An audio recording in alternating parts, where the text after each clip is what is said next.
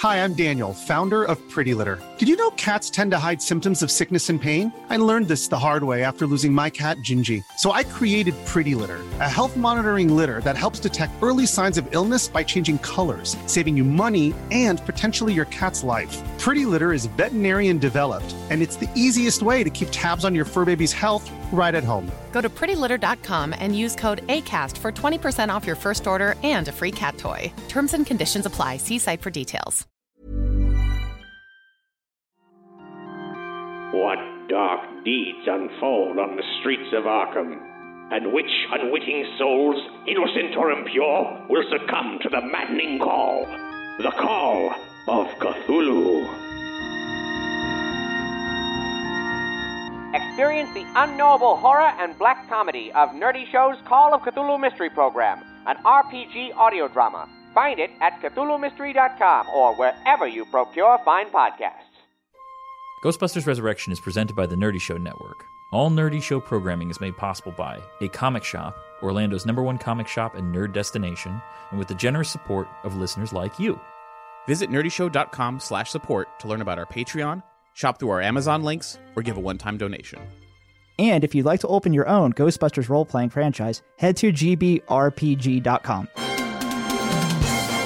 Hey, this is Doug from Ghostbusters Resurrection. And this is Cap from Nerdy Show. And we're releasing this on June 8th, 2018, which is known among the Ghostbusters fans as Ghostbusters Day. Why is that, Doug? I actually don't know why that It was is. the day that the original film was released back in 1984. Well, that's cool. I figured it was expecting something like Aliens Day, where it's like, relatively No, complicated. not really. Aliens has a day, why not? Yeah, sure. The number pi, it's got a day. I accept it. 420, whatever. So, for Ghostbusters Day, we are presenting a panel that we recorded at North Carolina Comic-Con. We were there representing Lightning Dogs, the animated series that Doug and I are developing. I was running a bunch of panels, and there was an incredible guest list, not the least of which was Eric Burnham, author of the amazing Ghostbusters comic from IDW, and Tom Waltz, author of all the IDW Ninja Turtle series, who's done editorial work for Ghostbusters, who's written the Ninja Turtle Ghostbusters crossover, who wrote Sanctum of Slime. So Doug and I hosted a panel speaking with the Ghostbusters team, and we want to present that here to you today. And afterwards, we'll talk a little bit about the future of Ghostbusters Resurrection.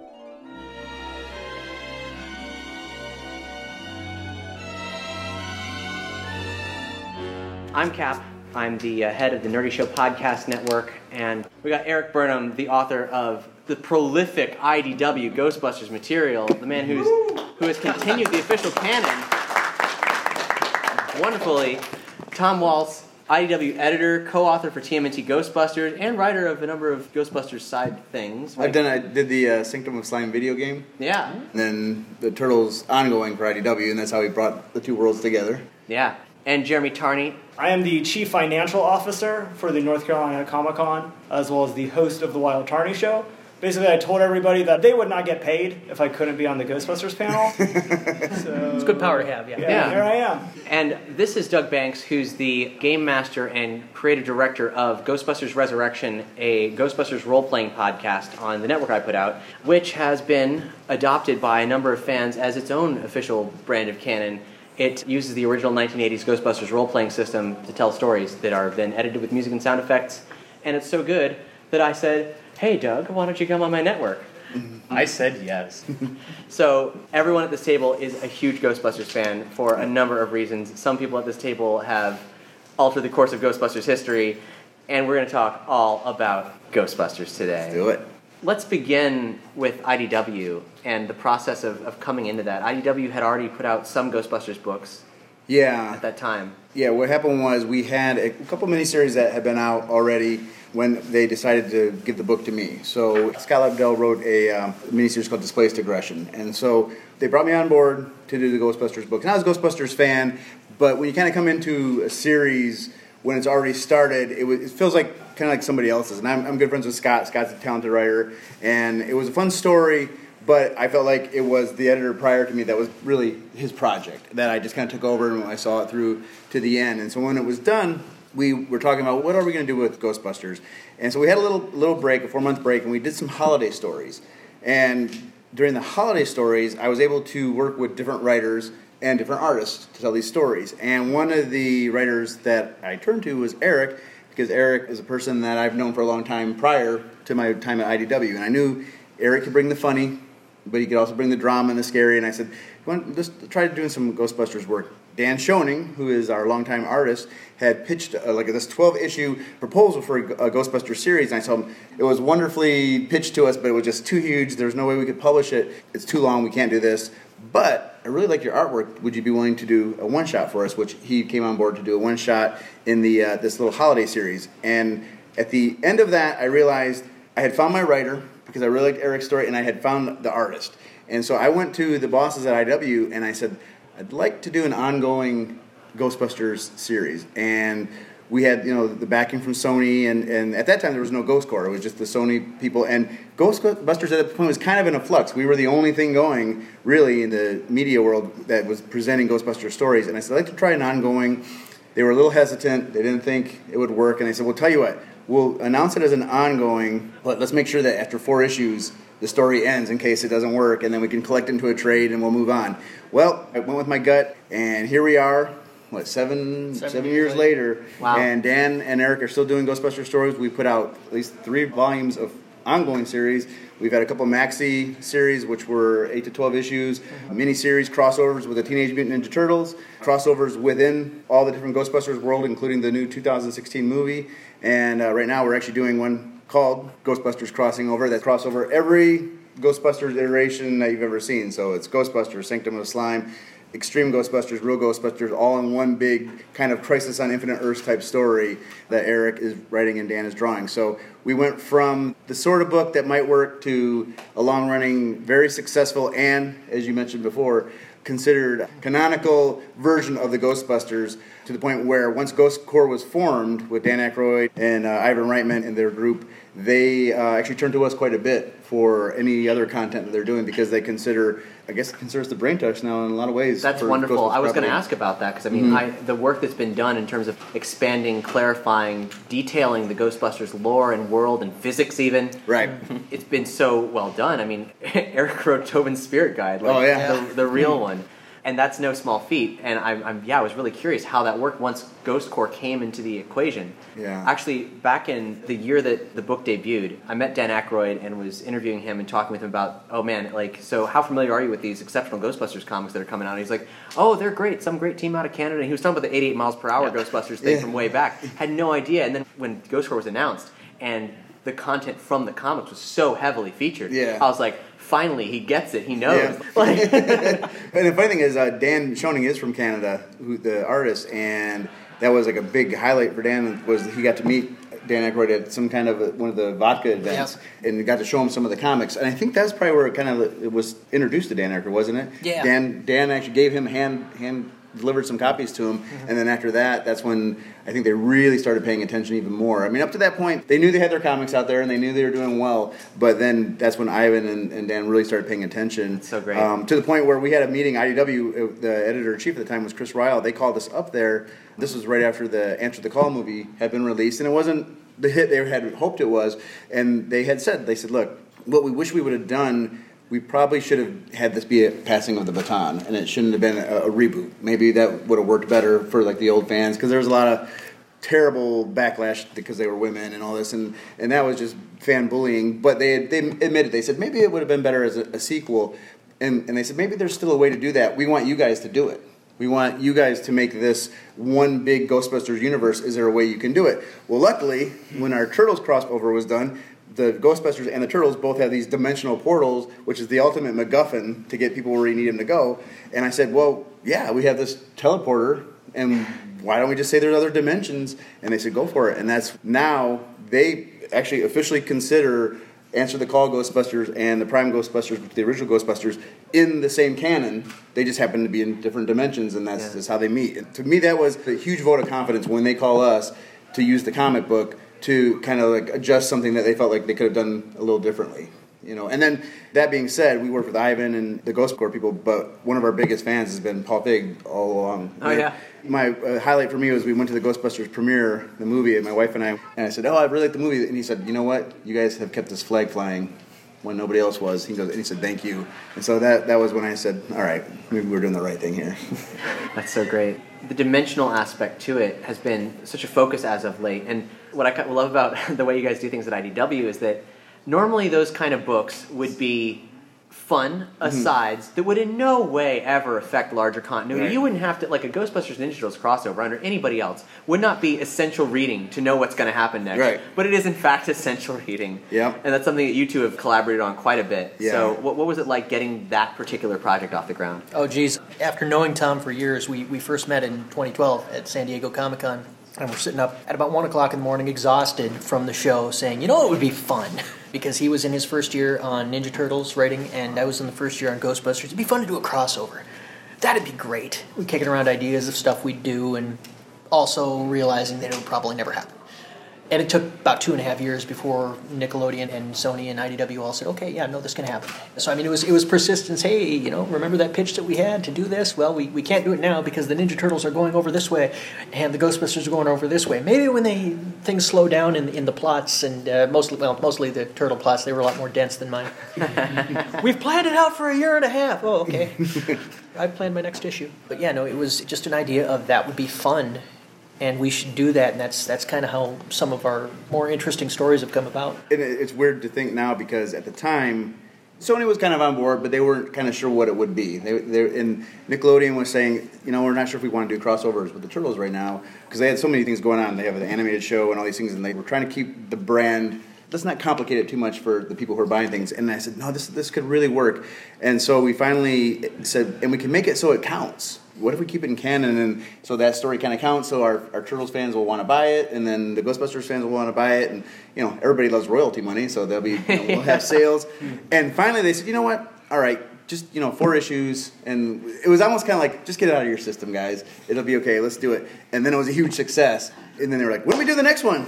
They're ready for another one. Is that a question you were prepared to answer? We were ready. We knew we wanted to do a second one because it was so much fun. But I thought it might just be the one and done. And then after that, to Nickelodeon's credit, once they saw it could work and they understood what we were doing and they saw how the fans, sometimes it's the fans that make the difference in the world. So when the fans can figure out that this is canon, but it could be something that you read by itself, you don't have to have it, but it's nice to have it, and they know how it fits into both books, they said, oh, the fans get this. This is something that could work. To the point now where, in the Turtle side of things, we've done crossovers with Batman and other things since then because it was a concept now that they got. And then they got that the brand stayed intact. Turtles doesn't ruin Batman, Ghostbusters don't ruin the Turtles. But it's actually something that can work well together. And in the case of the Turtles and Ghostbusters, what's more New York than both of those properties? So it just was a perfect fit. And we always knew, a lot of people probably had seen this in the past when they were playing with their toys when they were kids, but they are made for each other. The 4 brothers and the 4 Ghostbusters were made for each other, personality-wise, the different intellect they have. They complement each other. Yeah, they complement each other perfectly. And so we knew that. We wanted the chance to tell the story. So I wouldn't be surprised if we have a trilogy. It'd be nice. Cool. Now, with the latest story crossing over, boy, there's a lot going on. I feel sorry for him. Yeah. A focus has been placed on the dimensional aspect of the Ghostbusters universe that this TMNT crossover just popped the cork on. The floodgates are open now. So, in terms of pivoting the series in that direction, what were the conversations that were had? Because obviously that's, you want to talk about companies worried about overcomplicating things, that's a lot to manage. And certainly the fans are loving the premise, but... It was Sony, I think in Ghost Corps, the key was Ivan, more than anything else, wants to build this multi-dimensional, basic Ghostbusters universe. And so he came to us with that idea that, I want all these things to count and I want this to be... The way he described it to me was, he said, to me, Ghostbusters are firefighters. He goes, that's what they are. He goes, there's a reason I put them into the firehouse. He goes, because they're firefighters. Just happens to be the fires that they put out are ghosts. He goes, but they're just normal guys that are doing a dangerous job, a dirty job, but somebody's got to do it, and that's who these guys are. And so he said, in every town, in every country in this world needs firefighters. He goes, so why wouldn't we have an international band of Ghostbusters? Some better than others. Some are different makeup of genders and races and stuff. He goes, it should be diverse, just like the world, and they should be spread out. And then we said, well, we have a lot of teams because we've had all these iterations before. So dimensionally, we've already proven scientifically, we know how to teleport people. Sure. So why don't we do that with the teams that exist? So then we solidify once and for all that, look, this is Ivan's vision. All these Ghostbusters exist in the same canon. They just look differently and they're in different dimensions. And then from there, maybe we can expand on that world, down the line with new teams and new characters. And he goes, that's great. He goes, if you guys can come up with a story that makes that work. And so I went to Eric. I said, you're going to hate me because it's going to take a lot of characters. I said, can you do this with all the Ghostbusters? And he said, yeah. And so we put together a story, and it's a great story. I think people are going to be really happy with what they see. And so anybody who loves Ghostbusters for any reason, there's something in there for them. Mm-hmm. And that's hot on the heels of an annual that did something quite interesting, which I'm sure over the years lots of people have been asking you about. Sam Hain or Samhain, a fan favorite character from the animated series, but now personified in Ghostbusters main universe canon.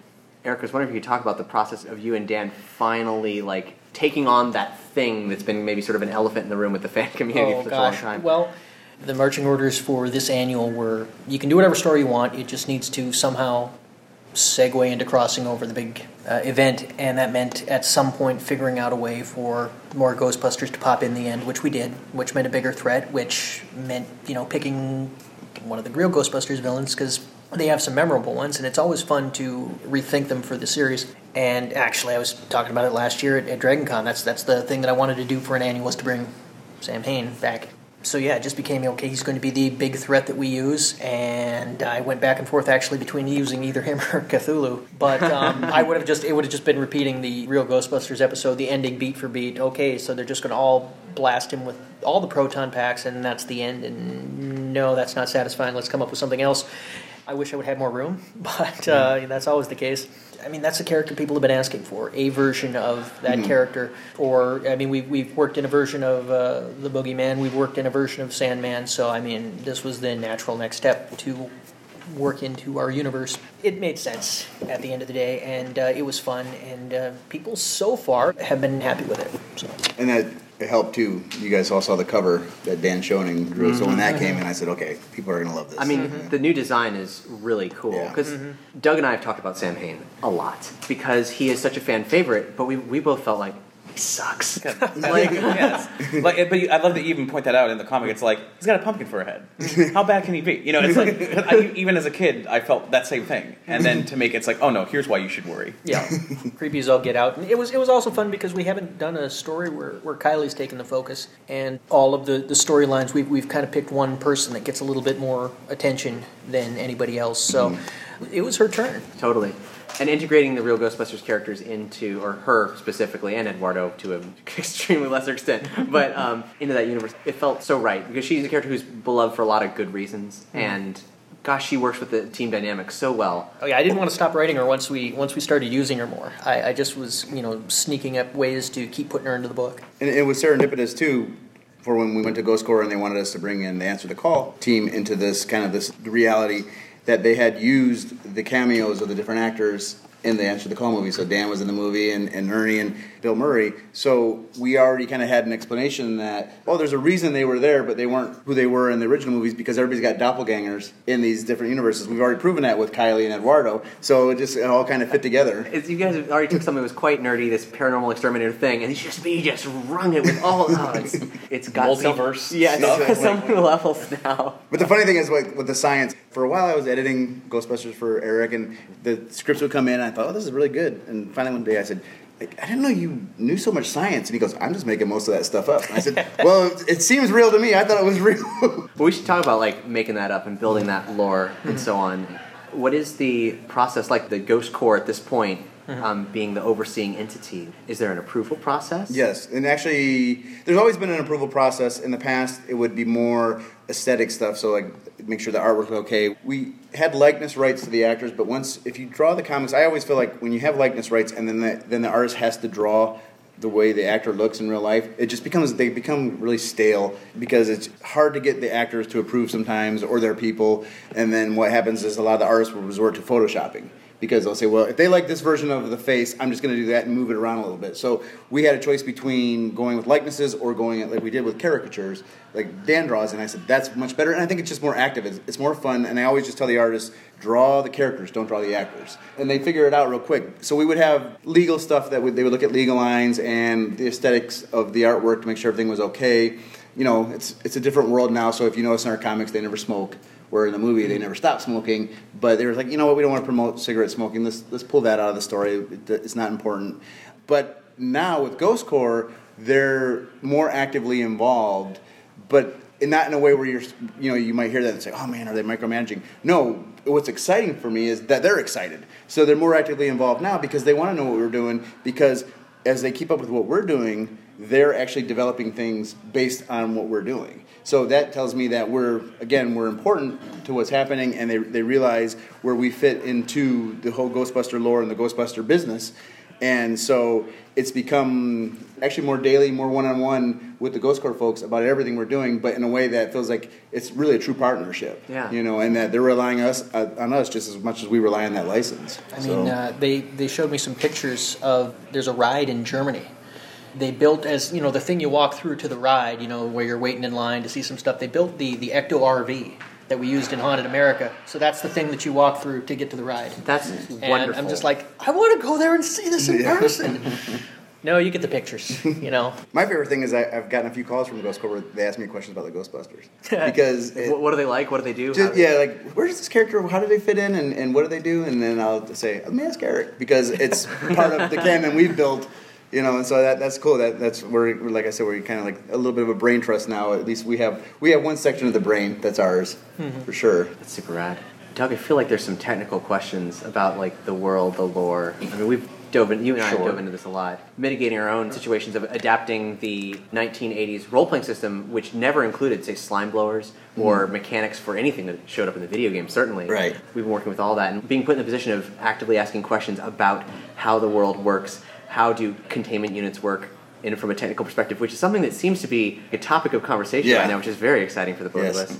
I don't want to get too inside baseball, but like, if it's spoilerific, you don't have to say. And if you don't know, just say it's spoilerific and you don't have to say. Yeah, it's a spoiler. Yeah. Because you have the different Real Ghostbusters, Extreme Ghostbusters. Like, in Real Ghostbusters, they make the containment unit, they can look inside, have a viewport. And I think in the annual, they said, whoa, well, our counterparts in that universe had a viewport. Maybe we can do one here. But it was never explained in, like, Wikipedia or any of the novelizations or whatever, like, how the heck a containment unit even works. And the only thing we know from it as fans is what they said in Real Ghostbusters. So, like, how do you feel it's going to be different? Or is it going to be more of like, okay, we have a somewhat realistic view of Ghostbusters in the film canon, but in Real Ghostbusters, inside it's just like a playground for ghosts. It's kind of harmless and friendly in a way. Well, I would have probably kept it, if it had just been up to me, I would have probably just kept it ambiguous, and it's a mix of gases, or whatever, you mean, inert gases, and that's what it is. But I don't work on the book alone, and Dan Schoening drew it like the cartoon. Here's a different pocket universe, and here they're floating around, and here's some rocks, and it looks like a sky. And so, I mean, there it is. It's a pocket dimension. They don't know that yet. The Ghostbusters don't necessarily know that yet, but that's what it is because that's what Dan established, and it looks cool. Yeah. So there we go. And I know he talked about it at Comic-Con last year. He's very fascinated about the idea that things could take place in the ghost world versus the real world. So that's something we kind of keep in our back of our minds. When you say the ghost world, because they've been to hell already. They've been to other pocket dimensions. That's right. Yes. So by ghost world, are we talking about like in a containment unit, like a world inside of a containment unit? That's kind of how I understood it, but he could have even meant like in a... In all ways, yes, Ghost, the containment unit or another parallel dimension where the dominant race is ghost-like. Yeah. He likes that idea. Just all of the above. The old Manhelton. People Busters. Yeah. People Busters. There you The go. whole thing. Yep. All of that stuff is stuff he likes to explore or wants to explore. It's interesting how hands-on, just from a remote standpoint that I occupy, like that Ivan Reitman is so like, gosh, Ghostbusters. He sounds super excited about it all the time. Yeah, and I think what happened was with the movie in 2016, and I feel like whatever the movie accomplished, if anything, it really reignited that fire, I think, at Sony and with Ivan and Dan and those guys. And they were like, you know what? We do have something here. And the comic books are proving it. And the movie has a huge fan base. I mean, we're doing an Answer the Call series right now, standalone series, and they're rabid fans. I mean, on Twitter and stuff, there's people who love those characters. And I love those characters. I have a lot of fun. I love how he writes Holtzman. Kelly Thompson's book is awesome right now. And so I think what it was they realized this thing still has so much potential. We just got to run with it. Let's put it under one umbrella, Ghost Corps, and let's see what we can do. And they're doing video games, virtual reality. It's amazing what they're doing now. Rides, and I think it was just they needed something. After Harold passed away, I think things kind of got quiet, and they weren't sure where they were going to go from there. The movie got out, and then they realized this is just the first step toward doing more Ghostbusters stuff. I mean, they got animated shows, movies, everything in the works. So it's not going away. If anything, it's going to get bigger. And next year's the 35th anniversary. They got some big plans. Under lock and key, I would imagine. Yes. Even some of them from us. As much as we know, there's a few things I'm waiting to hear. They're like, we'll talk about it later. So.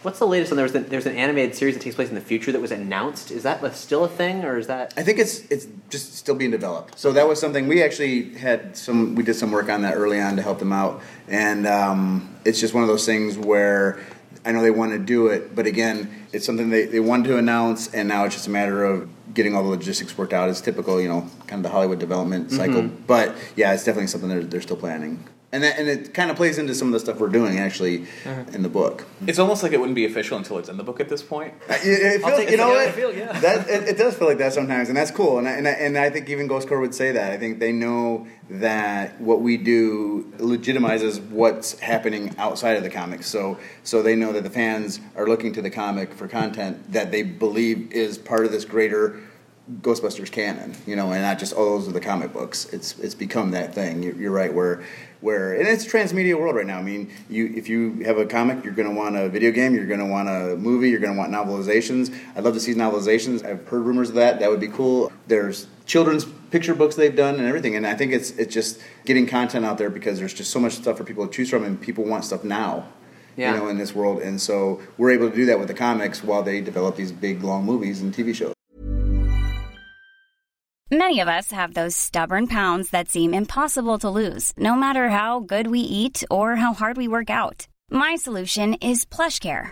PlushCare is a leading telehealth provider with doctors who are there for you day and night to partner with you in your weight loss journey. They can prescribe FDA-approved weight loss medications like Wegovy and Zepbound for those who qualify. Plus, they accept most insurance plans. To get started, visit plushcare.com/weightloss. That's plushcare.com/weightloss. Hi, I'm Daniel, founder of Pretty Litter. Did you know cats tend to hide symptoms of sickness and pain? I learned this the hard way after losing my cat, Gingy. So I created Pretty Litter, a health monitoring litter that helps detect early signs of illness by changing colors, saving you money and potentially your cat's life. Pretty Litter is veterinarian developed, and it's the easiest way to keep tabs on your fur baby's health right at home. Go to prettylitter.com and use code ACAST for 20% off your first order and a free cat toy. Terms and conditions apply. See site for details. We worked up a list of stuff that would be fun to do, some of which are maybe still possible. I won't talk about any of those. The one that was absolutely not possible was one he came up with an interview as a joke. And then I read this joke and I'm going, oh man, all of a sudden I have ideas. Oh man, these ideas are good. Oh, this is never going to happen. Because his idea was Fantastic Four. And I said, oh wait, what if Doom and Vigo teamed up? Oh no. And I'm just like, and what if Reed and Egon hated each other? And what if Winston and Ben went out for drinks? Oh my God, I can't write this book. It's never going to happen. Marvel will never say yes. And they didn't. So, But they were asked? We've gone on the road. I mean, with that one, I wouldn't say that's 100% impossible, but it's kind of like 98%. Now. Yeah, so we never know. But FCB. We're still kind of in that, Dumb and Dumber. You're saying there's a chance kind of thing, but it's a pretty slim chance. But it's something that we talked about a lot. And then there's other properties that actually we're actively talking with Ghost Corps about crossing the Ghostbusters over. It's just a matter of working out the legality of that too. Yep. So there may be more. That door is flung so wide open, I can't believe it. That's right.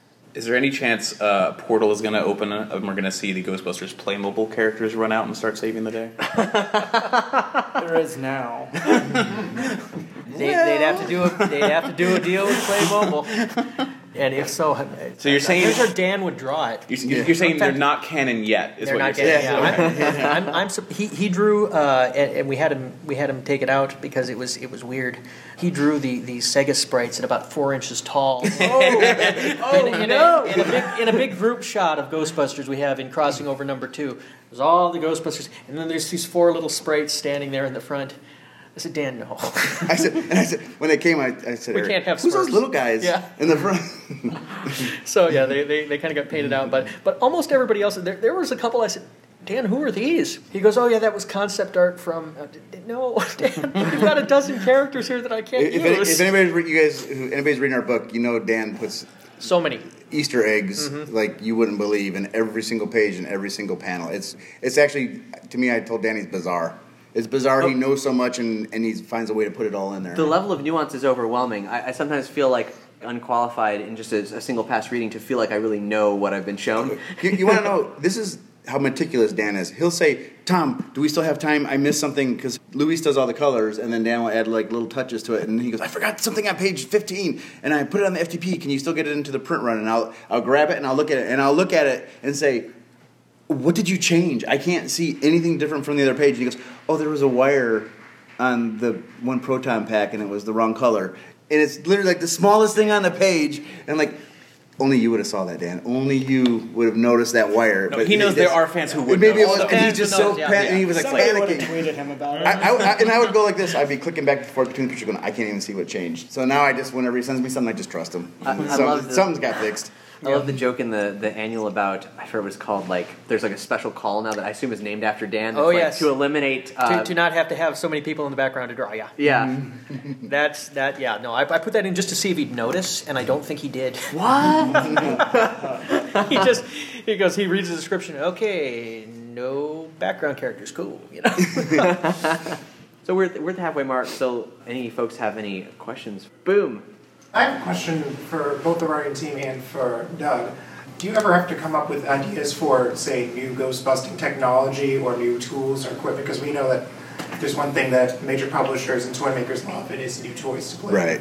Have you considered adding new equipment, things like that? Have you approached the story that goes... Oh, we've thrown stuff in the book. The thing is that Dan, something that he loves is, we were just talking about Easter eggs, he also loves referencing stuff, so he might make it look like something that was older, and there's like, oh look, that's a toy that came out in 1987, and no, it's new tech. Dan, you drew the toy, Dan.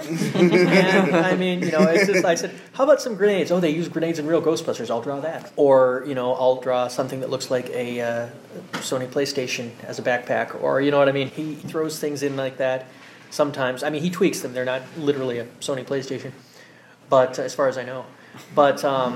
No, we've added some stuff over the years. We've added, bazookas and grenades, and if the story requires it, just something for fun to draw and be different than, okay, they've seen the proton pack on the trap a million times, what else can we do? I think a lot of the way Dan takes references from things like that, too, is a lot within the flavor of the original movie. Oh, yeah. Everything looks like very cobbled together. Yeah. Mm-hmm. So every time I see something that Dan drew that is very clearly something that already exists, like a PlayStation, I'm like, of course they would use that technology and make it their own. Right. And that's something that Ghost Corps has commented on. They did that in the Answer the Call series, is they'll say, can we make it look, that's exactly the words they use, can you make it look a little more cobbled together? Like it was something that Holtzman just had some spare parts for her and she threw together because they like that idea. It's that idea that these are just guys that are just kind of building these things on the fly and it's experimentation, and they wanted that to carry over into Answer the Call. So that's definitely part of the mythos. Well, in Ghostbusters 2, Ray uses the Nintendo joypad to pilot the Statue of Liberty, and then Dan draws a proton bazooka that's the NES light gun. Right. So it's like, is that just a reference to childhood light gun Nintendo stuff, or is that like literally saying that Egon is taking apart Nintendo and like turning them into weaponizing the games? Well, he would. Yeah. Why reinvent the wheel? Yeah. That's right. It's true. In terms of the role-playing game, the game itself is based around a couple simple mechanics, but one chief among them is there are cards for equipment, and that's how you determine your loadout, because it's a really slimmed-down, easy-to-learn role-playing game. So you have to have these cards, and in the process of... Doug, when did you start the series? 2012? He was in a position where hidden to reinvent. Like he was asking himself, what does Ghostbuster equipment look like in 2012? Yeah, and that was a pain. And the video game helped a lot with that, and like the idea of, I never would have thought of a dark matter generator. You know what I mean? Like all that stuff really sort of cracked open the possibilities of what you can do with it, so they're not just weapons but tools to capture these things. That's what I thought was like really fascinating. But funny enough, in the rules for the game, they would encourage players to make up their own unique item, because when the game came out, all you had was a proton pack, PK meter, and a trap and goggles, and that was it. So they said if you want to make a device, includes scuba gear and climbing gear and a parachute. Yeah. And because the Real Ghostbusters cartoon was really popular at the time, and Egon was making something new every episode, they're like, go ahead and tell your players they can make whatever they want, but if they want to make something, you have to tell them how much it's going to cost, and they have to name it. And here's some technobabble to like kind of sort of start you on that road. But it's been really up to the players mostly. And what happens with Ghostbusters Resurrection is, because it's entirely improvised storytelling, Doug, and now in season 3, Doug and I have worked on like plotting these storylines, but we still know that it's all for the sake of manipulating our players and creating this kinetic, very true to Ghostbusters feeling experience, because these are friends working together, putting themselves in dangerous situations. But when it comes to equipment, there's an improvisational collaborative experience, and like you guys, what you did, slime woven gloves, slime woven boots, so like inside the fabric of the jumpsuit, so it's a less chance of you getting possessed. It was more of like, okay, I have a min-maxer that's playing the game, and like, how do I satiate them with the numbers, you know? So like, what if I could half that chance? What would half the chance of getting possessed? If there was some kind of force field? No. Well, what if there was like positive slime woven through the clothing? Okay, yeah, sure, fine. And then it just goes from there. If you can use it for the techniques they use in the video game, like for tethering, then surely you could work a way to make it somehow incorporated into some kind of fabric. It's like a gaming mechanics problem that you reverse engineer it and then find a technobabble reason to solve it. But Cap will, like, even as recent as a few weeks ago, Cap will pick up like the single issues of the comic and say, this is a new thing here, just got to see this. Okay, what? And I have to get on my phone. Okay, good, we're still in continuity, this is fine. this still jives, we're good. What's one element from like previous canon, either extreme or real or whatever, that you have wanted to include it into the comics or the game that you haven't gotten the chance, or like were told that you couldn't do for whatever reason? For the longest time, there was a couple of things that they didn't want to let us do. First one was they didn't want Slimer. They didn't want to be like the Real Ghostbusters Slimer, which I didn't want to do anyway, so that worked out, so we got him in early. The other thing that they wouldn't let us do for years was include Dana Lewis, which is why they didn't show up until Mass Hysteria. Why was that? It's the 30th, they just, my guess is always that they weren't in the game, so that maybe there might have been a refreshing of rights issues, that since they weren't in the game, they didn't sign something new. But that's a guess on my part.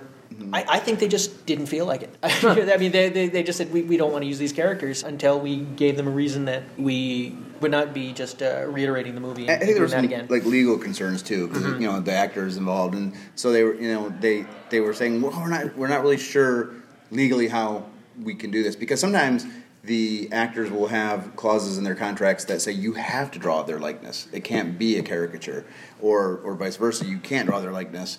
Or whatever you do with them, they have to have some rights. So they had to kind of go back, look through the contracts and stuff like that. And then they finally said, you know what, as long as you don't, in this case they said, no likenesses, we're fine. And so it actually worked out, and I felt like the timing actually was nice, because it was something that we've been doing the stories for a while, and now boom, here's Dana and here's Lewis. And so I think the fans were excited. But it's you know, it's always tricky with licenses. You never know, especially with the actors involved, what the clauses are, what you can and can't do. And it just took a little bit of research on their side for them to finally say, go ahead and go for it. And now they've shown up a number of times. I feel like Dan must be mastering that balancing act of like what you can get away with, especially with the cameos. Like you get, oh, that's Axel Foley, or that is Adventures in Babysitting, or you know, there's so many. Yeah. Like, do the lawyers ever read the comics, or do they not even recognize that this Sometimes is a cameo? I hope they don't, because that's Dan. Dan, and there's actually been many a time where a page will come in and there's going to be an actor that is no doubt this is some actor from the 80s that he loves, that I'll say, Dan, we don't have rights to that actor. You have to change that character. Okay. I go, please don't do that again. And the next page will come in and there'll be another actor. And I guess he's just trying to slide in by me, or maybe he just does it subconsciously now. But a lot of like those references, that's just from Dan's 80s mind, and he likes to put those things in there. And for the most part, you know, it's, I think maybe sometimes we worry about, the legality of it, but the way he does it's an homage, or we'll change colors. So, it's enough to where it's different enough. It's not the exact same Parody thing. law is very flexible. Yeah. Well, it's interesting that you have this Ghostbusters storyline that is involving video games, other spin-off cartoons, Turtles, and if you open the door to Turtles, oh my gosh, it's a million other things. But this one cameo of that one character from a thing that hardly anyone remembers, that's not canon. That's just an Easter egg. That's just for fun. And the fans can tell the difference by the way it's presented. It's hilarious. My favorite thing is the implication that the Ghostbusters universe and Strange Brew are all in the same place. Because Strange Brew has a ghost in it. That actually happened. That all makes complete sense. There's times where some people will say, "That's so funny that you put those characters in the comic book," and I go, "Where? Yeah, I missed that. Where?" And then I go, "Oh, great, thanks, Dan." Well, Doug, what about you in terms of? I don't have to answer to a lawyer, so I do whatever I want. It's there's no not yet. Yeah. Not till C&D comes. Sure, it's coming. There's whoa, God, somebody's coming. It's not a problem for us because we're just a fan podcast that just throws in whatever we want. I mean. Spoiler alert, Beetlejuice shows up. That'd be awesome. David Lopan shows up. The Three Storms show up. And there's future ones we have planned that I won't say because my players might listen, so I'm not going to say what shows up, but other stuff will show up. But thanks to the door that they've opened, it's not crazy to assume that these people are there. You know what I mean? It just sort of works. If it makes you feel better, Beetlejuice and Ghostbusters crossed over in the Universal... We're from Orlando, so yeah, it's we're well aware. We're good on that one. In fact, we came really close to having a guy who played him at Universal Studios doing it on the show. And if we ever get a chance to, we ever remaster it, it's happening. Yeah. Speaking personally in terms of inclusion stuff, for Ghostbusters Resurrection, Doug and I's big task in season 3, which is what's the current thing, was, okay, what do we do with Sam Hain to make this idea relevant? And what Eric and Dan did is totally different from what we did, which is also all of it totally different from the cartoon, which I love because it has this sort of synergistic quality to it.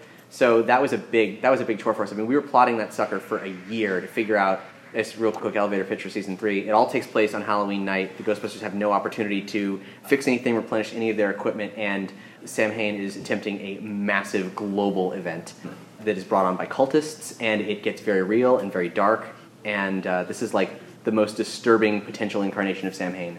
In plug, but yeah. But in a weird way, still not breaking continuity with official canon so far. Yeah, that's the biggest relief for me. That's a joy because it all plays so well. I was reading the annual. I'm like, oh, this is good, but I just hope that I didn't do anything that's whatever. Not that anyone cares, but it's just but my players would care. They'd be like, well, hi Doug, how come? It's a game. It's not the same thing. The official canon could be this, but the fact that it actually still accidentally fits is on my part. Yeah. So, Eric, when you're writing, everyone always says, you capture the voices so well of, the main 4. But also, I feel like you're capturing the voices of the 2016 group and the real Ghostbusters, everything.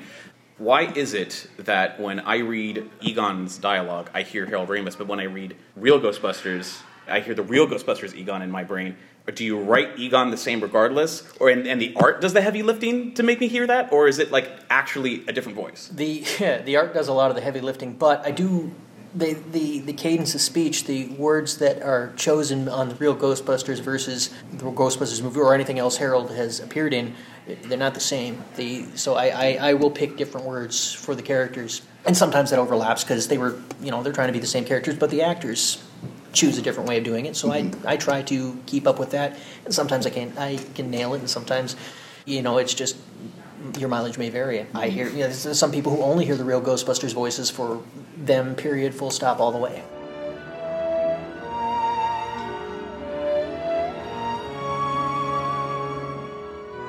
And that was the panel.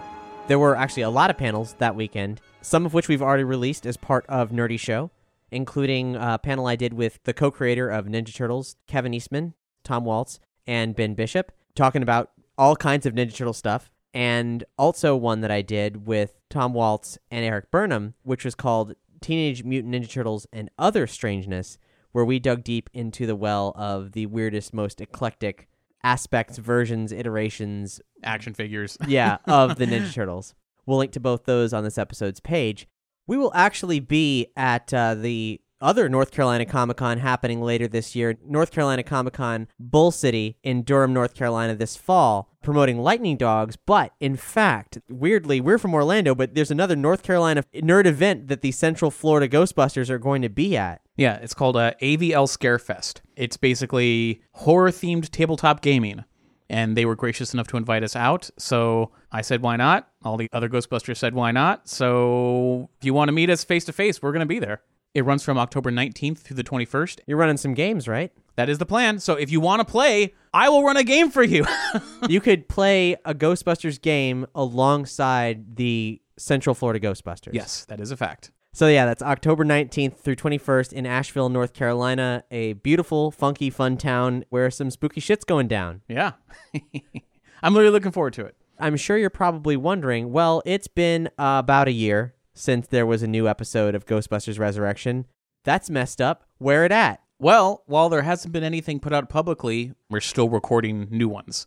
So production hasn't stopped. It's just really slow to a crawl. My priority has shifted to making sure we keep recording and we get a complete season done. And then as soon as I can, we go back full-time into edit mode. So we're making the show and then editing the show as now sort of two separate stages at this point because I can no longer afford to do both at the same time. Right. So just as a little catch-up, what happened before was things got dicey with Doug and his day job and his ability to do the day job and also edit and produce Ghostbusters with any kind of regularity. And that didn't get much better. So that's why I decided to, instead of canceling the show or not having anything, I just decided to halt the editing to focus purely on the game. And then once that's done and ready, then I can just devote the rest of my time to editing at full time and get it out as soon as possible. Now, there's still things that could be done to ensure that Doug is able to put out Ghostbusters faster, but admittedly, it's something to the tune of let's provide him a extremely minimal amount of money to live off of. Sure. Some sort of assurances that Doug could quit his job cheaply. Oh man, if that happened, you get a new episode next week. It's like it's not even a question. That's just such a long shot. I'm not banking on it. Yeah, even having Doug co-hosting on episodes where he doesn't have to do anything more than show up is still a tall order. Sure. So if you want to help fund the cause, then hit us up on Patreon. Patreon.com/nerdyshow. It goes into funding all sorts of stuff here on the Nerdy Show Network. And quite frankly, Doug having Nerdy Show as a full-time job in which Ghostbusters would be the #1 priority would mean a lot of bigger, badder, better things for all programming on the Nerdy Show Network, be they role-playing shows or otherwise.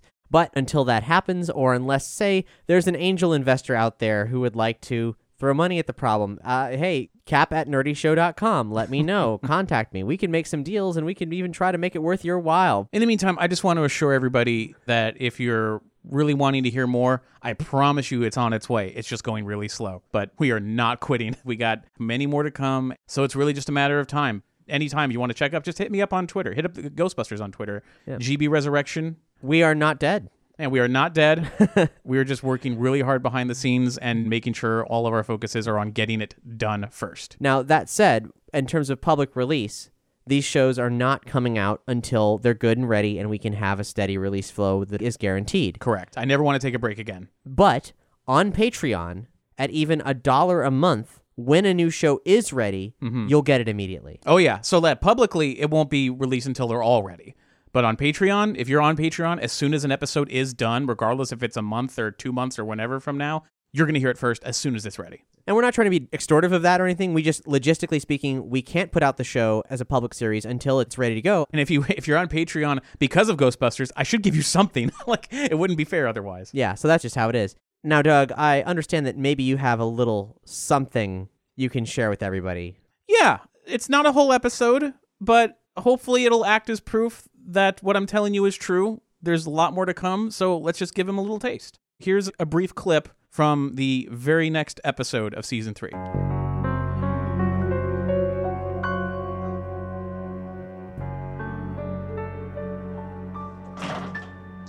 "34. We mean with the night vision goggles, you wouldn't want to look at the bright lights. Yeah, I'm not looking at the lights, so I am looking up at the sky. Yeah. And it's just like kind of like a broad sweep, see if I see... Yeah, looking up at the sky, you're not seeing anything, really. Nothing that would suggest that there's something up there. You start to see the small private jet come into view. It's going to line itself up with the runway. It looks like he knows what he's doing mostly, if he's just kind of a little wobbly, but you're not panicked about it just yet. It looks like he's coming in. This might be another minute or two. He's broken down through the clouds, so he's on his way in, but otherwise, looking around, you don't really see anything. Oh, this place is clean. Nothing but jet. Cool. I'm going to do just a little sweep with our PK. Sure. Neat. 36. You are definitely picking up a signal. It gets super strong as you aim it back towards the control tower. And in fact, right on the control tower is where you have the strongest signal, like, by far. What PKE are we looking at? Like Druden level, class 6. Class 6, okay. Oh, man, is it like on the side of the tower? I go, hey, Wall, looky over that away. I look at the tower. The tower seems to be blocking. Bulging out from the side of it is like this is a weird shape that's glowing very brightly. This has to be the Druden, and it must be on the other side of the tower. The tower is just blocking and full of cement and metal and everything seems to be blocking out you. It's like a weird sort of cocoon shaped. Ah, shit, we're fighting Mothra, guys. God. Hey, who has the radio? I'm gonna grab the radio. I'm like, hey, guys, you need to shut the radio off. You guys need to get down on the ground and very quietly get out of there. Now. You telling this to the people at the control tower? Yeah. Seriously, move quietly on your stomachs out. Now. You hear him repeat. He's just like, guys, the Ghostbusters say we gotta get out of here. Just drop it. Just leave it. You hear him telling people, just, we gotta move. And you hear him like talking to him, and it sounds like they're making their way out. Harold, he says he's gonna remain in the tower, but everyone else is gone. And if you need for anything, so okay. That was a ghost die I rolled by itself. So I'll say at this point, the private jet is coming in. It's getting lower. You're starting to hear it very clearly. And while you're looking at the shape that's behind the control tower, you see it start to undulate a bit.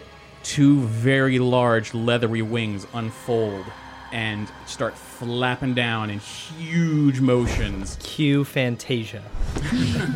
And these massive leather wings flapping, just blowing some trees with each flap.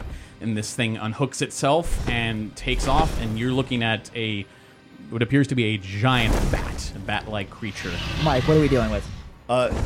It's a giant bat. Okay, so guys, I have nothing. And as it lines itself up with you, starts coming head on, you feel through the vehicles and through your own bodies what would be like the giant speakers in the beginning of Back to the Future. If that were to play dubstep, you feel it just ripping through you. No sound, but you just feel and you can see the windows of the Ecto-1 and the truck just vibrating and shaking with each of this. So I'm going to roll for Mr. Druden as he makes his approach. Oh, hey, that's a lot of dice. Yeah. That is a 37 for the Druden. Whoa. So he comes over your vehicles and he's going straight for the plane. So go ahead if you want to take a shot now. No time for noise. So yeah. 24 and a ghost. I have 19 and a ghost. 17. Well, Nina, since she didn't get a ghost, I'd say that's good enough to hit because it's swooping down close enough, and with the proton pistol and everything, you can get a pretty good aim. I'll say with Wall and Pool, you both fire at the same time, but as you both fire up into the air, the streams are pretty close, but you have a cross-stream inhibitor that prevents it from just happening like that. But I'll say that affects both of your shots, so with that you do get a decent hit on it, but I would say it's probably closer to the feet, maybe the back of the wing, not really a solid on the body. But with that, it's going to go right up to the plane, and it's just going to wrap its clawed feet around the fuselage, and its wingspan is much bigger than this aircraft.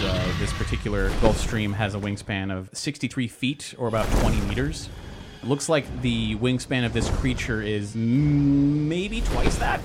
It is huge. In fact, do we have a visual aid? Oh, no. Oh, shit. Whoa, fuck that thing. Whoa. And of course, as it will dig into the fuselage, it's going to dip its snout inside and try and dig in there and try and get all the juicy innards.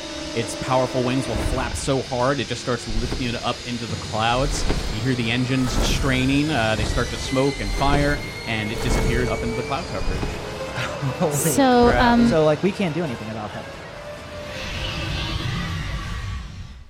And the best is yet to come. If my opinion matters for anything, you ain't seen nothing yet. Or heard nothing yet. So yes, like Doug mentioned, do reach out to the Ghostbusters on Facebook or Twitter, wherever you want. There's still stuff to come. Please do support us if you can. Patreon.com/nerdyshow, or give us a one-time donation at nerdyshow.com/support. You can also shop via our Amazon links. And, the more people who listen to the show, the more people who might contribute. So if you haven't, do tell friends and strangers about the series, or rate and review us on iTunes, which does contribute to telling strangers about the series. Sure. Or Podchaser, where you can rate and review not just a whole series, but specific episodes of a series. So you can highlight your favorite episodes of Ghostbusters Resurrection. I actually am very curious of what our listeners' favorite episodes are.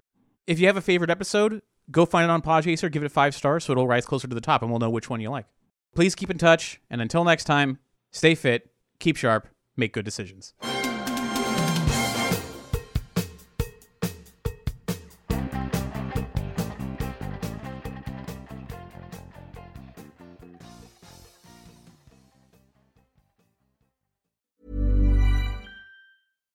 Hi, I'm Daniel, founder of Pretty Litter. Cats and cat owners deserve better than any old-fashioned litter. That's why I teamed up with scientists and veterinarians to create Pretty Litter. Its innovative crystal formula has superior odor control and weighs up to 80% less than clay litter. Pretty Litter even monitors health by changing colors to help detect early signs of potential illness. It's the world's smartest kitty litter. Go to prettylitter.com and use code ACAST for 20% off your first order and a free cat toy. Terms and conditions apply. See site for details.